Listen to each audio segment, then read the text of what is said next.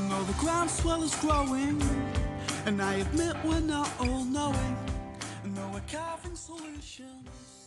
Hi guys and gals, and welcome to the DisruptED podcast, where we discuss new and innovative ideas in education and mix in a few healthy rants for good measure. Our goal is to give you ideas to reimagine your classrooms and communities. Hope you enjoy it.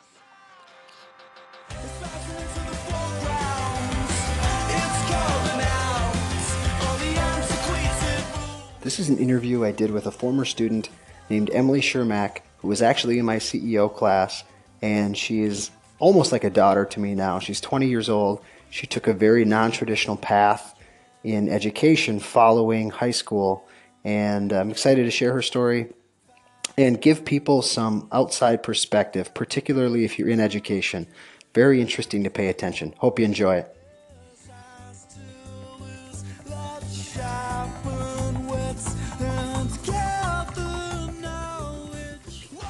I had Emily in class, in the first CEO class that I did, in which I knew nothing. I had no idea what I was doing. And Emily is very type A, organized, although she has a messy car, right? You're a messy car person? Oh, yeah. My room's messy, but my life's in order, I'd like to think. Yeah, right. So anyway, but through CEO, it's totally changed my perspective on education. And through your experiences and what you've done, being in K-12 education, starting off in college, and then realizing it wasn't for you, you've actually gotten into talking about education a little bit. You've written some blog posts that will link to this podcast and things like that. So who are you, Emily? And what are you doing now? I'm Emily Chermak. I was a 2015 graduate, and I was in the first year of the CEO program. Since then, I went to school for a little bit. I went to college immediately right after high school, and I dropped out just because I wasn't learning anything, to be honest. I was going for a marketing degree, and I was fortunate enough to actually have all my college paid for, but it was just a waste of time to me, and I wanted to actually be doing something. I wanted to be doing stuff. Yeah, I wanted to be making an impact and actually doing stuff and telling people, yeah, I'm 18 years old and I have a marketing job, I'm super smart. And I didn't want to be defined by a signature on a piece of paper saying I have a degree. I didn't want that to define me. So now I currently work at Platform Marketing as an account manager there, and absolutely loving what I do. And you're 20 years old? Yep, I'm 20 years old, yes. And you're moving to Austin, Texas in 2 days. Yes. And I have to get your phone fixed before you leave on Saturday. Absolutely. Which you have total confidence in me to do, right? Right. Yep. So you've written some blogs, or you've written some blog posts? Yeah. Papers, white papers, what are they? Blog posts, yeah. Okay, do you have a website? Yes. Okay, what's the website? My website is emilychermak.com. Very original. I know. How'd you come up with that idea? It was just, let's make this as simple as possible so people can find me. Pretty smart. So what are some of the topics you've talked about? I talk a lot on different subjects, but the main one that I talk about is probably education and how it's a mold that needs to be broken, and how people cannot be put into a mold and just expect to succeed just like everyone else. So I talk a lot about how education isn't a one-size-fits-all, and how it needs to be personalized, and every person who goes through the educational system needs to do it differently, depending on their skills and their abilities.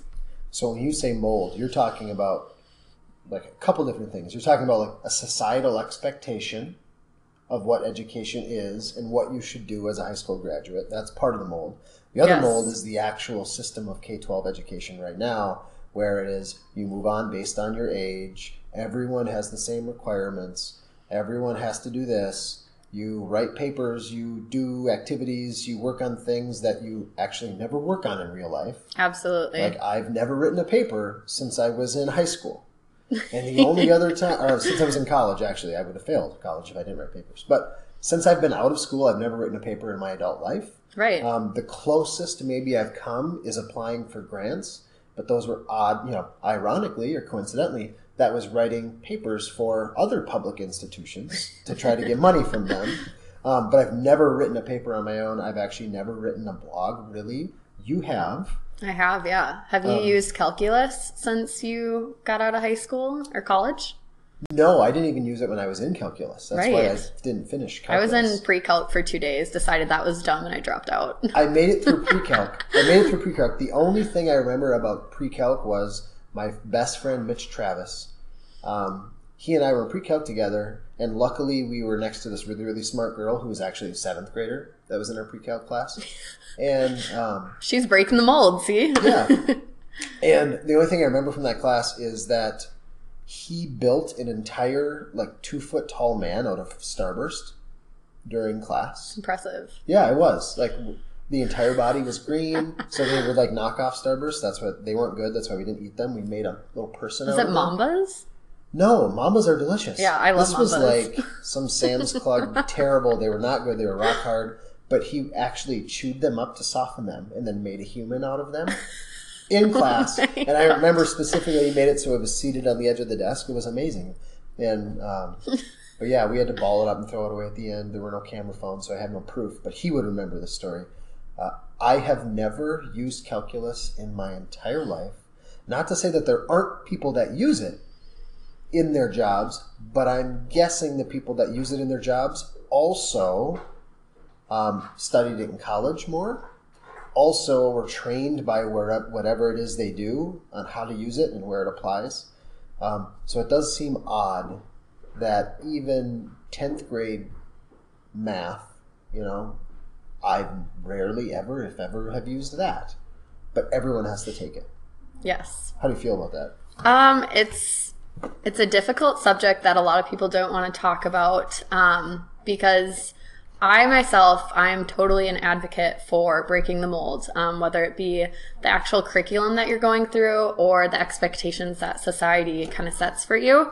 And whenever I say that, people constantly think, oh, it's just because you were so smart when it came to this subject that you wanted to excel in that. And that's totally not the case. Actually, when I was in 5th grade, I got pulled out of school because I couldn't read. A basic skill that you need in life, I would say. I couldn't read, and so I was pulled out of school so that I could go through therapy and reteach my brain on how to read. Because of that therapy, I then excelled in reading, and I actually started to enjoy it.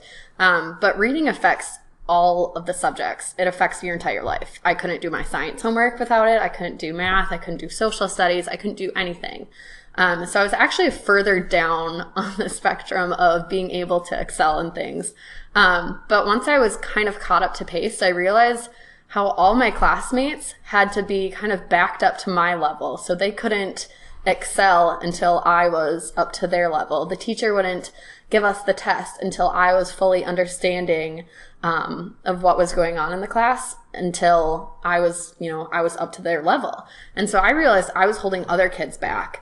Once I got to high school, I realized this was totally the case as well. Once I actually started excelling in business classes, I had to wait for all the other kids to catch up to where I was until I could go on to the next module.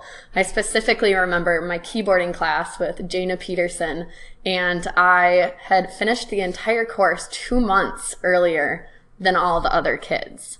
And, I just sat there in class and waited and waited and waited until some of the kids were even halfway done through a module. And I just sat there and waited because they had put a curriculum down. I rocked the socks off of the curriculum, finished it. She still says I'm the fastest one to go through that program. But because I finished it so fast, I sat there and wasted time. I would do other homework for other classes. So I think it's really important for curriculums to be kind of creative and assigned to each individual instead of an entire group of kids and giving them all the same thing, because they're all going to excel at different areas within the curriculum. So if we're going to, how do you think we would get there? We probably can't take K-12 education. We probably can't do it because it's not feasible to just say, everyone stop what you're doing right now. Let's totally do it a different way. Do you think it's better to start with certain classes or certain levels? Do we start at kindergarten? Do we start at high school? Where do you think we start? Personally, if I had kids in the system and I was able to give them an education, I wouldn't put them through public schools because Public schools aren't going to change. It's just kind of a fact. It's government run, so it's not going to change. I personally would unschool my children, which just means I wouldn't put them down and say, here's a math book, here's this. I would bring them to events or bring them to conferences and different meetings where they're going to actually learn skills. And then after, they might sit there quietly, but after that event happens, they're going to be wondering, hey, Mom, what's a business plan? Hey, Mom, what is this? Hey, Mom, can you teach me this? And then what they have curiosity in, that's where you kind of give them more content and kind of information behind so that they can excel in whatever area they want to do. Because why would you, like we were saying before, why would you teach a kid calculus if they are going for, X degree that doesn't... Right. Or what about if you had your kids go all the way through 8th grade, and then after that you did your sort of unschooling thing? So they get all of the reading, they get all that kind of base information, and then they can decide what they're interested in and go and do their thing. Absolutely. I actually know a lot of kids who are my age, so they're 17, 18, 19, 20 years old, who they stopped school when they were about 16 years old. They dropped out of high school. And then they just started working at a startup company. I actually know a girl, her name's Caitlin, and when she was 16 years old, dropped out of school, and her parents weren't fully supportive of it, but she started working remotely for a company in Australia, like a remote startup technology company, and she's just kicking butt there. She's the head of customer service at 16 years old. And absolutely rocking at what she's doing because it's what she wants to do, and she learned the skills possible to land that job, providing value and providing resources and examples on why she would be so fit for that job. Sure. And so talking about this, people will feel uncomfortable listening to it, particularly people in K-12 education. Oh, absolutely. So what we want to do is, I firmly believe there's something to learn from everybody and everyone's perspective. What do you think they should, if I'm a teacher, administrator, superintendent in K-12 education, when I hear this, how do you think, I don't want to just get emotional and say that girl doesn't know what she's talking about, she's 20 years old. But how can I take what you're saying and try to make my school better? To make your school better and to try to break the mold slightly if you're in, public schools or even private schools, I think giving more attention to each student helps. Personally, for me, when I was in math, I did not get it. The numbers just did not match up in my head, and I was never able to understand. But thankfully to one of my teachers, she spent more time with me at the beginning of class and at the end of class, and she helped me kind of get up to speed with the rest of the kids. And that was breaking the mold. Instead of her just up there speaking in front of a whiteboard on, X minus plus Y, all that jazz, she would, do a little bit, and then she would say, okay, now it's question time, and everyone could ask questions. We could get more personalized help. We had time before school and after school to get extra help. But I personally believe teaching it where it's, that they're going to use it going forward. Because I was always that student that said that every teacher hates, when that one student says, when am I going to use this in my real life? Why is this important? Yeah, why is this important? I was always that kid, especially in math and science, because I was like, I know I'm not going to pursue a career in engineering or something. And all the teachers would just say, well, because it's part of the curriculum. And that was such a dumb answer to me. I'm like, well, maybe you should change the curriculum and start putting value in front of us, something that I'm actually going to use going forward. Because now we have so many resources at our fingertips. If I actually need to use the Pythagorean, The Pythagorean theorem. Yeah, that thing. Yep. If I actually need to use that, I can Google it. And I will get thousands, hundreds of thousands of searches on different resources that I can tap into. I bet you could say, hey Siri, what is the Pythagorean theorem? And she would be able to just pull it up. Oh, absolutely. Let's test that. Hey Siri, what is the Pythagorean theorem? Pythagorean theorem. Oh, in mathematics, the Pythagorean theorem, also known as Pythagoras theorem, is a fundamental relation in Euclidean geometry among the three sides of a right triangle.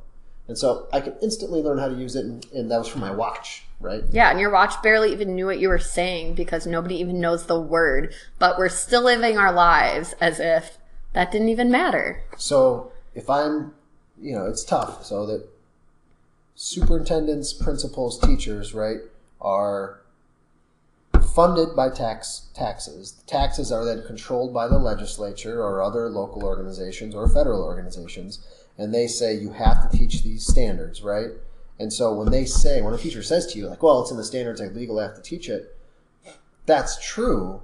I do think that sometimes that answer is used as a crutch for not actually trying to think of new ways to do things. When I was in econ, if you look at the 9 through 12, or the high school econ standards in the state of Minnesota, they're fairly elaborate, and there's a lot of stuff there. And sure, we touched on a lot of that stuff, but I found that I had more latitude for making this relevant to students than I initially was told that I did. So, we did things I hope that were relevant or that people remember, and but a lot of the stuff is not actually usable by everybody. Oh, absolutely. And I think if you look at the Wilmer High School, everyone can tell you, especially from like my grade and people who are older than me, they can tell you who their favorite teachers are in the high school. And I guarantee you it's Tyler Gerking, I guarantee you it's Amy Grusing, and I guarantee you it's Lyle Hovland. Because the way that they present the information is they're telling it in stories. They're telling it in a way that you're going to remember it, because the human mind is attracted to stories. They want to feel connected to something. And those three people, the way that they taught, you could tell that they actually had a passion for what they're doing. Every teacher is going to say, oh, I just have a passion for kids. I just love teaching. Well, if you're not connecting with the students, like that passion's just really not coming through, and that's more of a personal thing. That a lot of my stories were lies? Yeah, I know. You told me this after I graduated, Did that break your heart a little bit? It kind of made me mad because I was like, we played Monopoly and you told us like all these stories about this game and they were all lies. Not all lies. They had some basis of truth. But you remembered them at least? Yes, I did. I remembered the stories, and same with like Hovland, Fruity Pebbles on Toast. Yep. Like, the viewers here probably have no idea what I'm talking about, but if you ever had his class, you're like, oh yeah, I know what Fruity Pebbles on Toast is. Everybody remembers that. Exactly. Every single kid that he's ever had that I run into, that is one of the first things they bring up, and they'll never forget it. Absolutely. So let's shift a little bit into entrepreneurship for young people. And so in CEO, I think it's a good example of how to use the content or the content area, which is entrepreneurship business, actually just as a flavoring to teach real life. So yes, in CEO, we like, you are starting businesses, you are learning about what that takes and networking with people, but really it's a life class. Like, we're teaching you how to be an adult and how to be successful in life. We just use that as the flavor. And I'm not smart enough to know how to do that with calculus. I'm not smart enough to know how to do that with anatomy. But I think there are people that are, and I think there are teachers that are. They're really just not given a chance to figure that out because they're so maxed out all the time. And I wouldn't say that they're not given a chance. They just don't make time for it. It is between September 1st and June 1st physically and mentally impossible to come up with new ways of doing things because you have so much to do. It's true. June, July, and August, you definitely can. But then you're doing it all for free. And in schools that have bad cultures, it's just not going to happen. In schools that have good cultures, there are teachers that do that. But bad cultures is really hard. So when we're looking at entrepreneurship and young people, what do you think the value that has, or that topic has, for all students, not just students that are, interested in business? I think the skill of being an entrepreneur is extremely important, just because anyone can be an entrepreneur, and being an entrepreneur can be in so many different fields. If you want to, like we said, if you want to be a calculus teacher or a mentor or something, you can do that being an entrepreneur. If you wanted to start a makeup company, you can do that. If you wanted to start selling peanut butter, you can do that. So there's so many different areas where you can be an entrepreneur that it just takes hard work. It just takes... What about, I should be more specific. What about like entrepreneurial thinking, the value that has, no matter if you're actually going to own a business or, you know, work in a company or whatever? Entrepreneurial thinking to me is super crucial for all kids because it is almost the opposite of everything they're taught in K-12 education. Absolutely. Being an entrepreneur is thinking differently. It's thinking how to do something more efficient or do it better. So I think it's super important when kids are taught those skills because everything is run by entrepreneurs. You know, Apple, entrepreneur. All the devices that we have in our pockets, that was an entrepreneur that had an idea thinking, how can we make the phone more, you know, how can we utilize this more in our everyday life? That was an entrepreneur who thought that. So even just getting into the entrepreneur mindset of, you know, when you buy a burger, you're doing this for that entrepreneur. When you're doing, you know, XYZ, there's an entrepreneur behind that idea of why you're doing that. Right.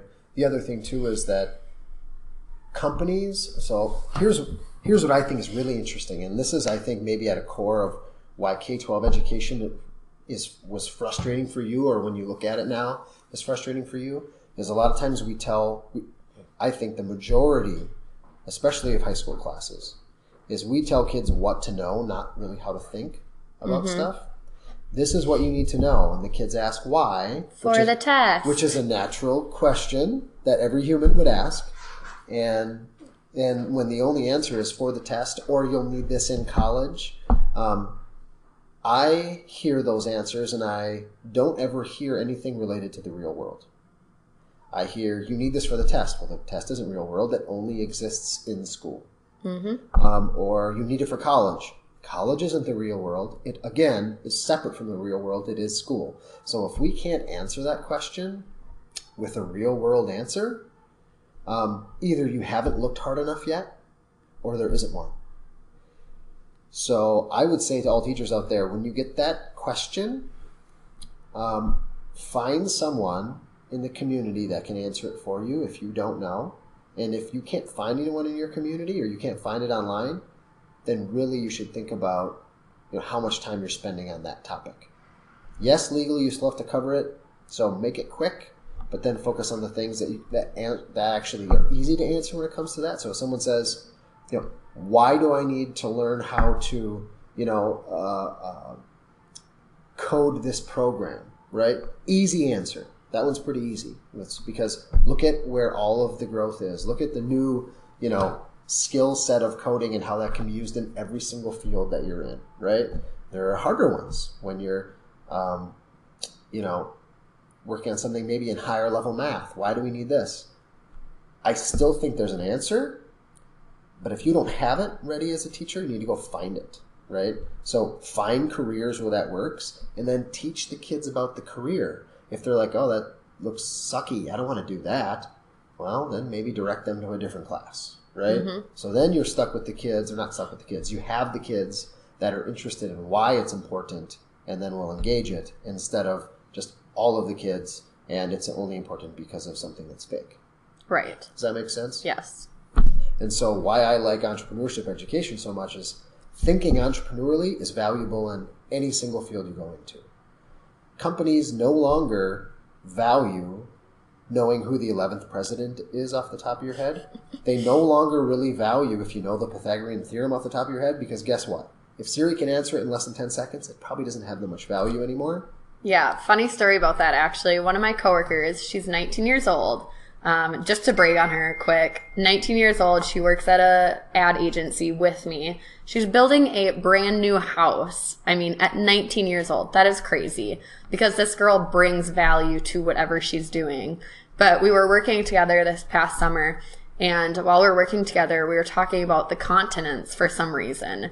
And she said, well, I can't list all 7 continents. She didn't even know there were 7, actually. And we're like, well, just try, Diana. Just try to list them. And she goes on, she's like, okay, well, America, South America, Africa, Russia, Iceland, and she's like, okay, is that it? And we were like, are you kidding me? Like, she didn't know the continents, and so we were making fun of her. And she just simply said, well, guys, I don't want to clog my brain with stuff that I don't actually need to know. If I need to know that, I'll just Google it. And she was absolutely right. I mean, such a basic skill that I thought everyone knew. Turns out not everyone knows it. And this girl's a genius, but she doesn't know what all 7 continents are. But she's right. If I need to know it, I'll Google it. Right. And the same thing happens in high-level math. If I need to know that for my job, I'll know it. Right. They'll either train me or I will have taken it in college because I chose to, because I'm interested in the career, not the technical knowledge. We get too hung up on the content instead of where it's going to take you and what you can do with it. And so, yeah, I agree. I think she should know that, and I would guess she learned it pretty quickly. Oh, yes. Because there were only 7 of them, and she's like, hey, Siri, what are the 7 continents? And Siri said, here they are. And she goes, oh, now I've got it. Yeah, so now she knows it, but it was because we made fun of her and gave her a reason to know what the continents were. Just kidding. Is this live? Yeah, we're broadcasting. Thanks. We're broadcasting live. Oh, okay. Let's start over. What else, if you could talk directly to teachers in a positive way to help them make it better? What could they do? What should they think about? In a positive way? Like, we don't want to. It's one thing to rip on things. It's another thing which is pretty easy to do, especially with K-12 education today, because it's pretty disconnected from reality. How can we talk to them in a way that makes them either like it's a framework change where they have to change their thinking, which will then lead to better ideas, or is there anything concrete where like, you know what, instead of doing it this way, do it this way? I would say if they can get their mind into thinking that they have a curriculum and then just ripping the pages from that curriculum, like ripping it apart, setting it on fire, and then now they have to reteach it on their own, they will teach 100 times more efficiently and better. And kids will understand it more if they just don't go off the pages in the book and they go from, experiences or stories, even in math and science. Like, I know science teachers are probably thinking, I can't tell a story with, The good teachers do. Right. Yes, they do. And those were the teachers that I actually enjoyed their classes. Mm-hmm. Like, I remember one day I went home to my mom and I said, I want to be an accountant. And my mom's like, Emily, you hate math. And I was like, I know, but I have a good teacher now. Like, and I think I like math now. Like, I think I like addition, or I think I like, whatever. And she was like, okay, like the teacher makes a difference. And it's totally true that if you don't teach out of the book and you teach by student and by each experience that they're going through, you're going to teach much more efficiently. And I think maybe not efficiently at first, right? Oh, absolutely. You're going to make mistakes. Yeah, it won't be all that efficient. And the efficiency we're talking about is not efficiency for the teacher. It's efficiency for the student and the learning. Absolutely. There's a difference. What happens, I think, sometimes is we don't think about this necessarily, and because it's a little bit selfish, but I think what happens is in an organization like a K-12 school system is the teachers start to think it's the students' job to make their lives easier. The principals start to think it's the teacher's job to make their lives easier as the principal. The superintendents start to think that it's everybody's job to make their lives easier, when in fact it should be opposite of that. The superintendent should make the principal's job easier. The principal should make the teacher's job easier. The teacher's job should make the students' learning easier. And I think sometimes we get that flipped around unconsciously or subconsciously. And so I think that's definitely something that we need to fix. I was always that student that was asking, why do I need to learn this? Or when am I going to use this in my real world? Why should I care? Yeah, why should I care? And I was recently on an advising session with one of my mentors, and he kind of gave me an assignment, and I kind of looked at him and he looked at me and he was thinking, well, are you going to do it? And I kind of looked at him and I said, well, that just doesn't make sense for me to do that. Why do I need to do this? So I was asking that same question as I'm fast forward through high school. And he said, well, if you don't think that this is valuable for you right now, show me something that is valuable that will still get you towards your goal.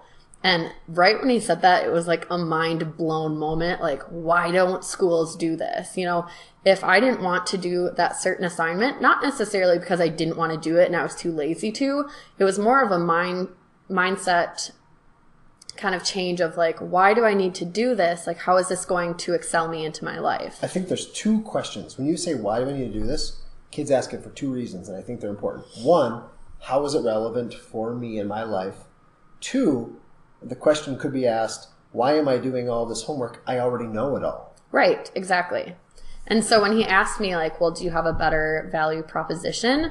I was thinking, oh, well, no, but I'll come up with one. So I literally, the next advising session that we had a week later, I said, okay, I know you wanted me to do this, but here's how I've changed it so that I think it's a little bit more valuable on my path in getting to my goal and to my like touchdown victory. Yep. And because I brought so much value around that, he instantly thought, okay, well, she's thinking outside the box on how she's still able to do lots of work to get to her goal. But the way that she came up with it, it's more efficient now for her. You know, she cut out some of the stuff that she knew wasn't probably necessary, and she only put in what was absolutely necessary to get her to her goal. So this is why I'm a huge fan of project-based learning. Absolutely. And CEO is project-based learning on steroids. So everyone knows what PBL is, or you better know. If you don't know, figure it out. And that is, you propose either a problem or a goal to your students, and you allow them to figure out how to achieve that. So, you know, the 10,000 foot perspective is, you've set the goal, or they have a problem to solve. In order to accomplish what it is they're trying to do, they have to get through all of this minutia, mess, whatever, whether it's work on skills or apply their own skills or learn something to get that thing done. And you're saying working through that big mess of accomplishing that thing, that is where the real learning happens. Absolutely. And the reason I like that, one, is it's more like real life. And two, it allows students to look at the goal and then apply whatever it is they're good at. What are my skills? And how can I best accomplish that? And that's going to be different than how you do it or how another student does it, because they're looking at their own skills and what they're good at. And the fact is, in life, we focus on what you're good at, and we put you in situations that allow you to take advantage of what you're good at. And in school, we focus on what you're bad at. Mm-hmm. And we spend almost all of our time focusing on what you're bad at. Tests. And there are some good with that. If you're not a good reader, you should probably be a functional reader before you finish school, right? Yep. That makes sense. But sometimes if you're struggling in calculus, or you're struggling with math, or in a course, you're struggling with a certain portion of it, we spend all of our time doing that, or focusing on a skill that isn't natural for you instead of allowing you to apply the skills you're naturally good at to accomplish a goal. So that's why I'm a huge fan of PBL. Absolutely. And that doesn't just apply when you're in high school or even when you're in fifth grade. It can apply when you're in college. It can apply if you're not doing college. It can apply when you're 70 years old. It can apply at any stage in your life. And so that's why I actually did Praxis, which is basically CEO then on steroids. Right. And it's an after high school / a lot of people. Praxis. Yes. Which, and the website is discoverpraxis.com. Yep. I'll link that in the podcast as well. Okay. I actually did Praxis because it's basically CEO on steroids. A lot of people do it after high school, or sometimes they do it after college because they're not really sure what the next step is. You know, they might have skills in computer coding, or they might have skills in marketing or sales, but they don't know how to actually now go get a job. Because so it's a 9-month program. Mm-hmm. The first 3 months are boot camp. So whatever kind of area you want to go into or you think you want to go into. So for me, it was marketing. I knew I wanted to do marketing. So I went through a 3-month boot camp of where you build a website, you build basically your personal branding, so that after that 3 months is done, you've built skills that now you can actually go out and interview for jobs. So you're interviewing for tech startups all across the country. They have some in Australia, some in Europe. So they're actually all over the world. And you get the job for 6 months after you are, of course, accepted and you've provided value to them. And so, but that 6 month as a paid internship. Yep. You are not the coffee runner. You're not Absolutely the person not. that just like moves the furniture. Right.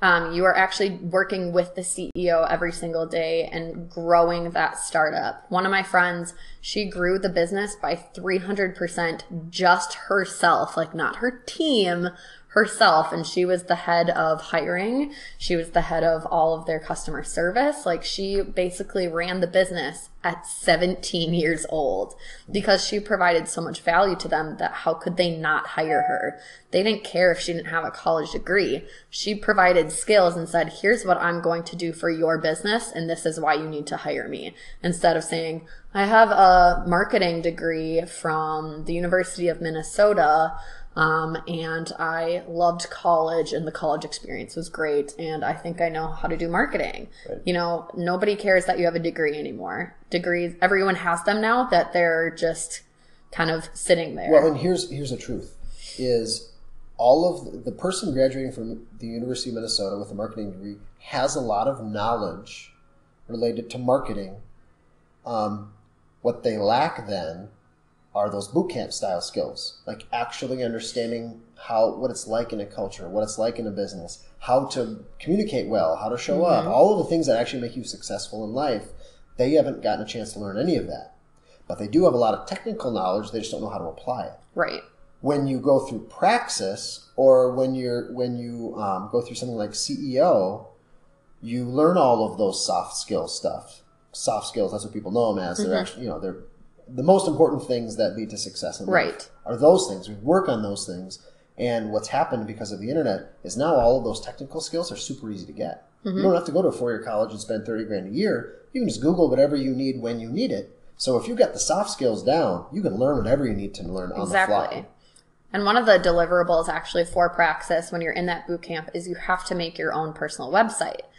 I didn't know computer coding skills, and I sure as heck wasn't going to try to learn them for one website that I was going to build. So guess what? It was an opportunity cost for me to learn those skills. So I hired that out, but then I learned how to actually maintain the website. Right. So I didn't know how to actually build the website from scratch, but I knew how to do basic WordPress skills that now if I want to pitch myself to a company and say, hey, I'll fix your website for you, I can do that. And if I need to learn a couple more skills in there, guess what? Google it or find a mentor. Right. And for those of you out there that are wondering that you think building websites is some ambiguous, challenging thing, it's now modular and it's now drag and drop. Oh, so totally. Go to Wix, go to GoDaddy. Even WordPress has a WordPress Lite that's essentially drag and drop stuff. So if that's a barrier for you starting a business or doing whatever it is you want to do, so this is anyone at any age, go to one of those websites. I find Wix to be the easiest drag and drop one. And you can build a website in an hour. Oh, totally. Or 50 hours, however customized you want it to be. And so don't let that be a barrier. But yeah. Absolutely. My current boss, he said, I have this client that needs a website built. I know that you were able to build one. Can you build one for him? And I was like, and he's like, well, it's going to be $10,000. And I was like, I can do it. Like, I will find the skills necessary. If I have to hire even like a half an hour out, I can do that. But $10,000, money talks. I will find the skills in order to do that. Right. Well, cool. I think this was fun. What did you think? Yeah, it was good talking about education and how to break molds. The podcast, by the way, is titled DisruptED, so disrupted. And I think that we need to disrupt a lot of the things that are happening. And I think K-12 education is actually a little bit ahead of higher ed when it comes to transforming to what it needs to be. Higher ed, I think, is further behind. But both industries, regardless, are ripe for disruption. They need to be disrupted to be relevant. Yep. So that's where I got the name, just so you know. Nice. Cool, I like it. Yeah. I'm glad that you like it on air. You can tell me the truth. No, afterwards. I like the name. It's cool. Okay. All right, cool. Well, thanks, Emily. Absolutely. Thanks for having me. Boom.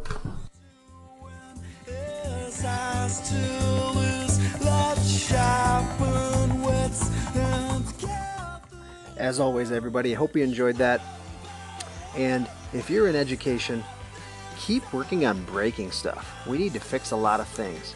So if you have ideas, if you have something you'd like to vent about or something that you'd like for us to discuss, feel free to email me Tyler at buildmastereducation.com, or find me on LinkedIn, Facebook, whatever works for you, and we'll get discussing those things. Thanks a lot, guys. Take care.